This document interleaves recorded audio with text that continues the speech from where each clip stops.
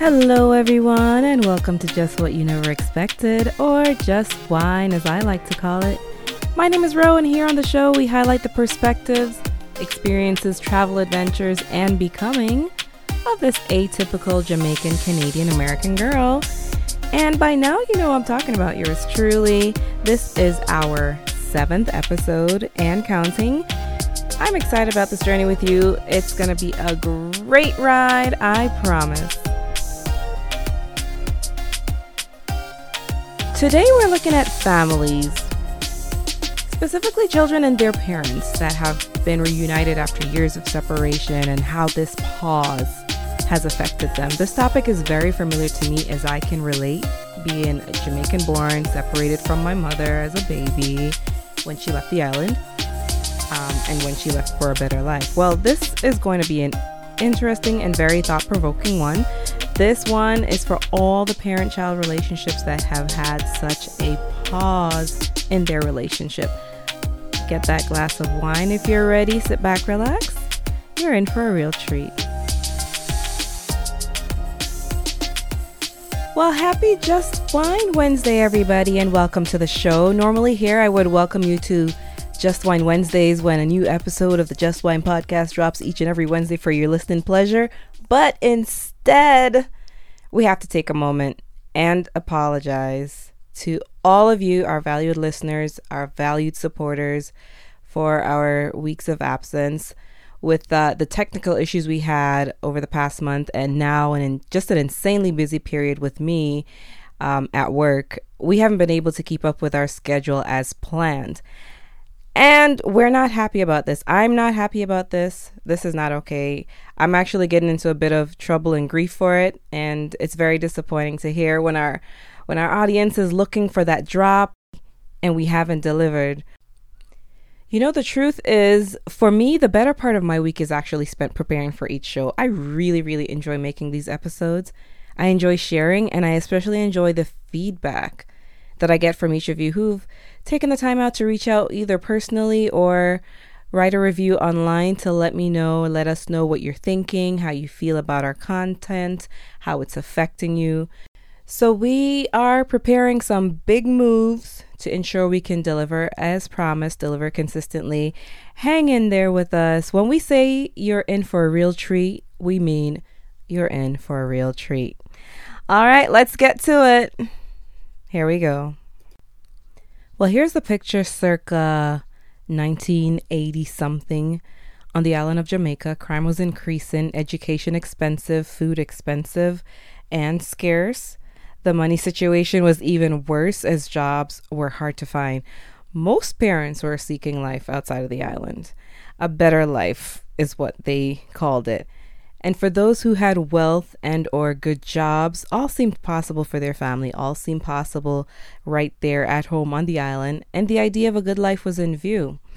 However, for those who didn't or who weren't afforded those privileges, other alternatives had to be considered. And the name of this game is better opportunity. And on a logical level, most can understand this, even in retrospect. But there are some grave consequences that have come alongside this relational pause, as I like to call it, when usually what happens is mom leaves sons and daughters behind to plan for a new life, a better life in what we call foreign, right? In Jamaica, we called anywhere else outside to the developed world or the first world countries.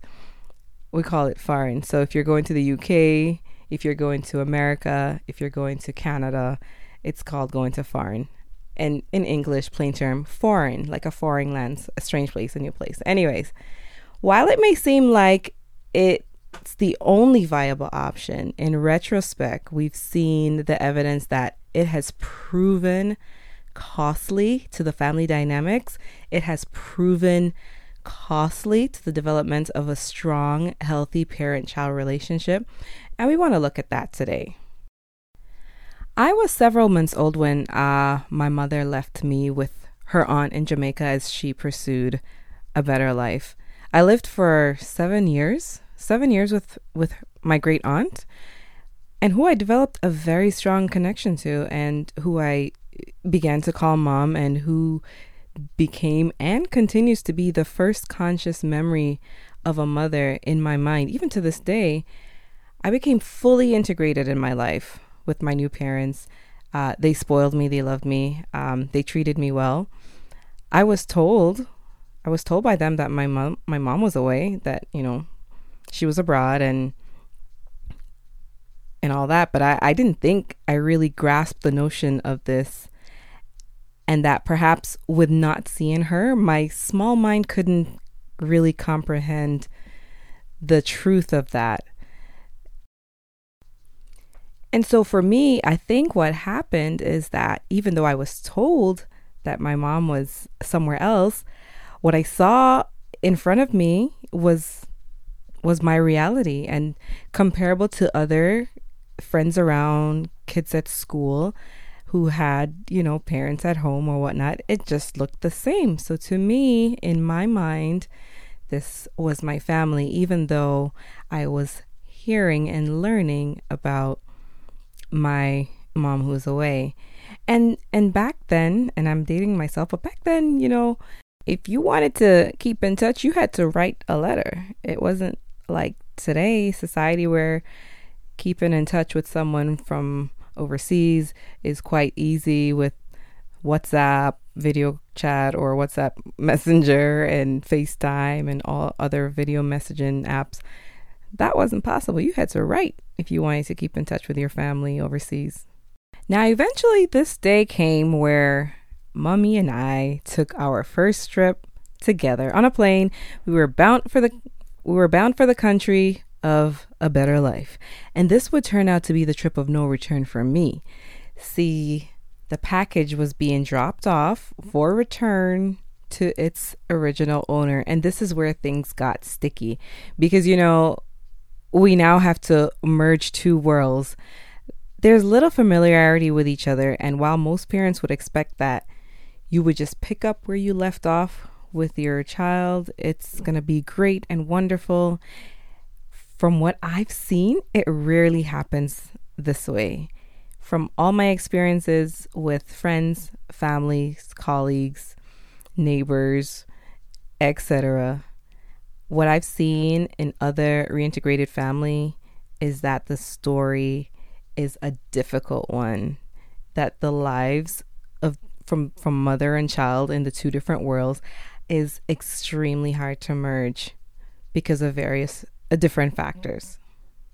Here's what we've noticed with these families. There are some challenges encountered by these children left behind that have been so difficult, it's changed the lives and sometimes even the very character of the children forever. And we're talking about persistent changes throughout childhood, throughout teenage years, and even into adulthood. Their lives and characters have been affected for the long term. And high level, this is due to verbal abuse. We're talking physical abuse. We're talking sexual abuse, neglect, trauma, feelings of abandonment. Additionally, what I've noticed is long-term changes in the dynamic of the mother-child relationship that seems extremely difficult to repair. My relationship with my mom suffered as a result, but we are so much further than we were before. And I think it's because we had this kumbaya moment, where we talked and apologized. And if I were to think and try to put a finger on what the issue was before, all I can point to would be this pause we had. My story is probably quite unique, as most children whose parents migrated to a new country before they were taken along with them were much older. So they were in primary school or elementary school, middle school, high school, whereas I was a baby. But nonetheless, the fact of the matter is that when it comes to the reunification part of things, the effects are still the same. It's a challenge to bridge these two worlds that have been separate for so long. And we all respond differently to this pause and the related trauma, as with anything in life, really, right? I look around and I look at the friends, the colleagues, different people that I know who are in this situation who may have been left behind, and it everyone just kind of does a different thing. Some can reintegrate fairly easily with their mom, while others, it's a daunting task. Back in 2016, I went to a Trey Anthony play called How Black Mothers Say I Love You. It was an emotional and raw look into family dynamics. And in this play, we follow the story of these two sisters who were left behind in Jamaica during their childhood years. They were left behind for 6 years while mom moved to the US and tried to get a better life. But in that time, mom remarried, she had another child, and seemingly started this better life without the children she had left behind.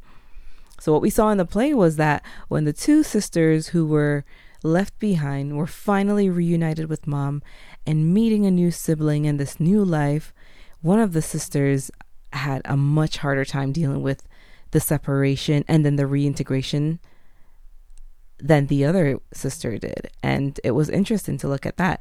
Years later now in this play, years later, they were in their 30s. The sisters were in their 30s and living on their own. But they travel in to see their dying mother. They got word that their mom is dying, and they traveled in to be with her. And you see the anger, you see the feelings of resentment and abandonment just come through, specifically with this one sister who had the more difficult time with the reintegration and with the reconnecting with mom. You see that so strongly and so pronounced. With the other sister, it was more peaceful. She had let things go. She wasn't really fighting. She wasn't looking back at what had happened, and she was seemingly able to move on from that. But the other just couldn't. And what resulted was that this angry sister would lash out at her sick and dying mom. She would lash out in fits of anger, in the slightest of things. So even at that stage in her life, in her 30s, this was still affecting her, and the relationship was still suffering. The news of her dying mom brings everyone rushing home, but it doesn't provide an out for that one child. It doesn't give mom a pass because she's that ill for that one child. That one child just couldn't shake the demons of her past. She just couldn't leave that behind. And being together, knowing that death is near, I guess provided this final opportunity for them to hash things out. And they do. And it forced them to confront their emotions and all the pent up anger. Now at this point, everything on the inside is just coming out in any old type of way, just right out in live and in living color. But is this the best approach? Not at all. But it's happening. It's happening as they race that clock, right? That clock for time. And what resonated with me heavily in this play was just how differently the siblings responded. Two siblings with similar experiences responded so very different to the trauma of being separated from their mom. For many, this is how the story ends. Some will leave the past in the past and they'll move forward. Others will discuss and they'll share their peace in kind words, in not so kind words, and others will just literally stay away. And then there are just some who just cannot seem to shake it, and they will continue to talk and continue to vent and lash out. And the truth of the matter is that most people who've been left behind, they will tell you that for whatever injustice, whatever bad experience, whatever trauma or hell they went through during that time, during that pause, they will blame mom to some degree. Because the cry is that had she been there, this would not have happened. The cry is also, you should have been here to protect me from this happening. And then the assumption often is that mom is over in paradise, living her best life without me, unconcerned and unbothered. To my fellow children left behind, and I say children regardless of what age you may be now, because it's the child in you who can relate. Though our experiences may have been rough, challenging, and sometimes pushed us close to death, even depending on our unique circumstances and our unique experiences, we must choose to relieve ourselves of this burden of the past. We must choose to remove that from us if it's still looming around, because if allowed, if we give it permission, it will strangle our lives. Like, it will cripple us. And we must acknowledge the casualty, right? We must acknowledge the casualty that's happened and commit to right the wrong, however possible, and on both sides at that.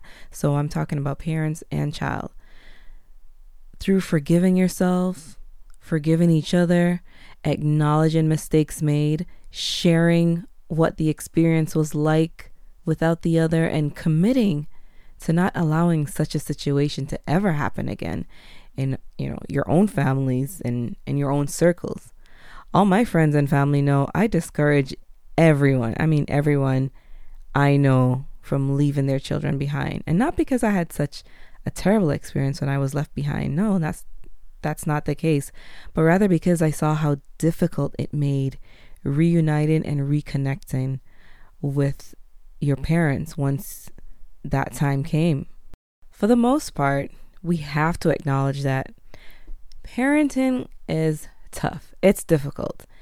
As an adult, whether you're a parent or not, this I think we can all agree to be true. Most parents had the best of intentions as they sought this better life. Most didn't think it would take multiple years to find work, to find a place, to save money, to once again be reunited with their children that were left behind. They didn't think it would take 6 and 7 years. Most didn't know exactly what they would have to face to get things together so that their children could rejoin them. They had no clue. They just had a hope and a dream. And when I talked to my mom, my grandma, aunts, others, it wasn't an easy road for them either. They went through challenges and abuse and, hard times. They too experienced much hardship. So I'm here today enjoying the benefits of a decision made by my family to migrate. And I'm grateful. I can recognize the benefits in all of this, and to deny the journey would be to deny all I enjoy today. And so it may have been a rough path to get here, but I'm here nonetheless. And, you look at your blessings, you count your blessings, and you move forward. I just don't think there's any other way than moving forward in life. Moving laterally doesn't work for too long. Moving backwards is no good. Not moving at all is just is equally as bad. But if there's any movement to be made, it's forward or upward. It is either one. But moving in the right direction is important. And I think once you've recognized that there's an issue here, the correct thing to do would be try to fix it, to acknowledge that, to try to fix that. And if counseling is necessary, then yes, because there are some things we just cannot fix on our own. And there are some conversations that are difficult for us to have on our own without a mediator. So whether that be some older head in the family, an elder in the family, in your church, in your community, in your social circle, it doesn't have to necessarily be a licensed therapist, although that would be preferred. You can talk through things among each other, and you can definitely try to do this one-on-one as well. But I would definitely encourage each and every family affected by this pause to take some time to sit and discuss. So perhaps this episode can help someone or another family presented with the decision to separate from your children, leaving them miles and miles away from you, with grandparents, with aunts, with uncles, or friends in other countries, while you take some time to try and make things happen for you and the family. If you're considering that, please don't. There has to be another way. There has to be another way, especially in today's society. My key takeaways that I'd like listeners to go with today: 1, recognize the consequence of not raising your own children can be too dire. Parents, the half of those stories haven't yet been told. Trust me. You may think you know what your child went through when you had that brief pause or that 6, 7, 8, 9 year pause, but there's likely much more. You may likely pass out from shock and a broken heart if you hear it all. I've heard stories. This episode is not designed to put anyone down. It's meant to put us all on blast to recognize something that isn't working or isn't good for us, rather, even though we've survived it. And this may sound dismal, but some of these relationships, some of these parent-child relationships may never come back to their former glory. Unfortunately, they may never do that, but they can still be great. They can still be strong, healthy, and wholesome. It just requires transparency. It's going to require some acknowledgement, forgiveness, empathy, and truth. I'd like to challenge parents and children today. I'd like to challenge those parents and children who've had this relational pause to talk. As I said earlier, to talk about it, talk about what life was like while you were apart, if you haven't yet done so. Talk about how it's changed the family dynamics, what you thought the other person was doing well or not so well, what you think will make it better, what was it like living without the other, and what vindication do you seek, or what vindication do you feel you need? Well, my hope is that those listening will be challenged to open the door of discussion in this area that may have been closed off but not dealt with, and just provide an opportunity for healing and for better relationships. We've got to learn from our mistakes and we've got to get it right. Oftentimes, the best way to do that is to examine things and debrief with your team, right? And your team as in your family. Well, one thing we want to leave with you today before we do head out is Sankofa. Sankofa is a metaphorical symbol of the Akan people of Ghana, and they use symbols to teach life skills, to teach lessons and morale. And this symbol, Sankofa, literally means to go back and get it. And I bring this up because what they use the symbol to convey is the importance of reaching back to knowledge that you've gained in the past, bringing that into the present to make positive change and progress. You feel me? So, said differently, Sankofa is the wisdom in learning from the past to ensure a strong future. Well, that's it for our show today. Thanks to each and every listener for winding down with us here at the Just Wine podcast. I'm so glad you chose to spend the time tuning in. Look out for the next episode, which will be available for download next Wednesday. We do post episodes weekly. And if you're enjoying the podcast, let us know. Send an email to justwinepodcast@gmail.com or leave a review on Apple, Stitcher, Spotify, wherever you're listening. Let others know what you like and what we're doing well. It's quick, it's easy, and it'll be much, much appreciated by yours truly right here. If you haven't started following us on Instagram, pause your flow for a minute. Check us out on Instagram. Follow us there at Just Wine Podcast. That's JUSTWYNE Podcast. Until next time, family, we'll see you soon. Bye for now.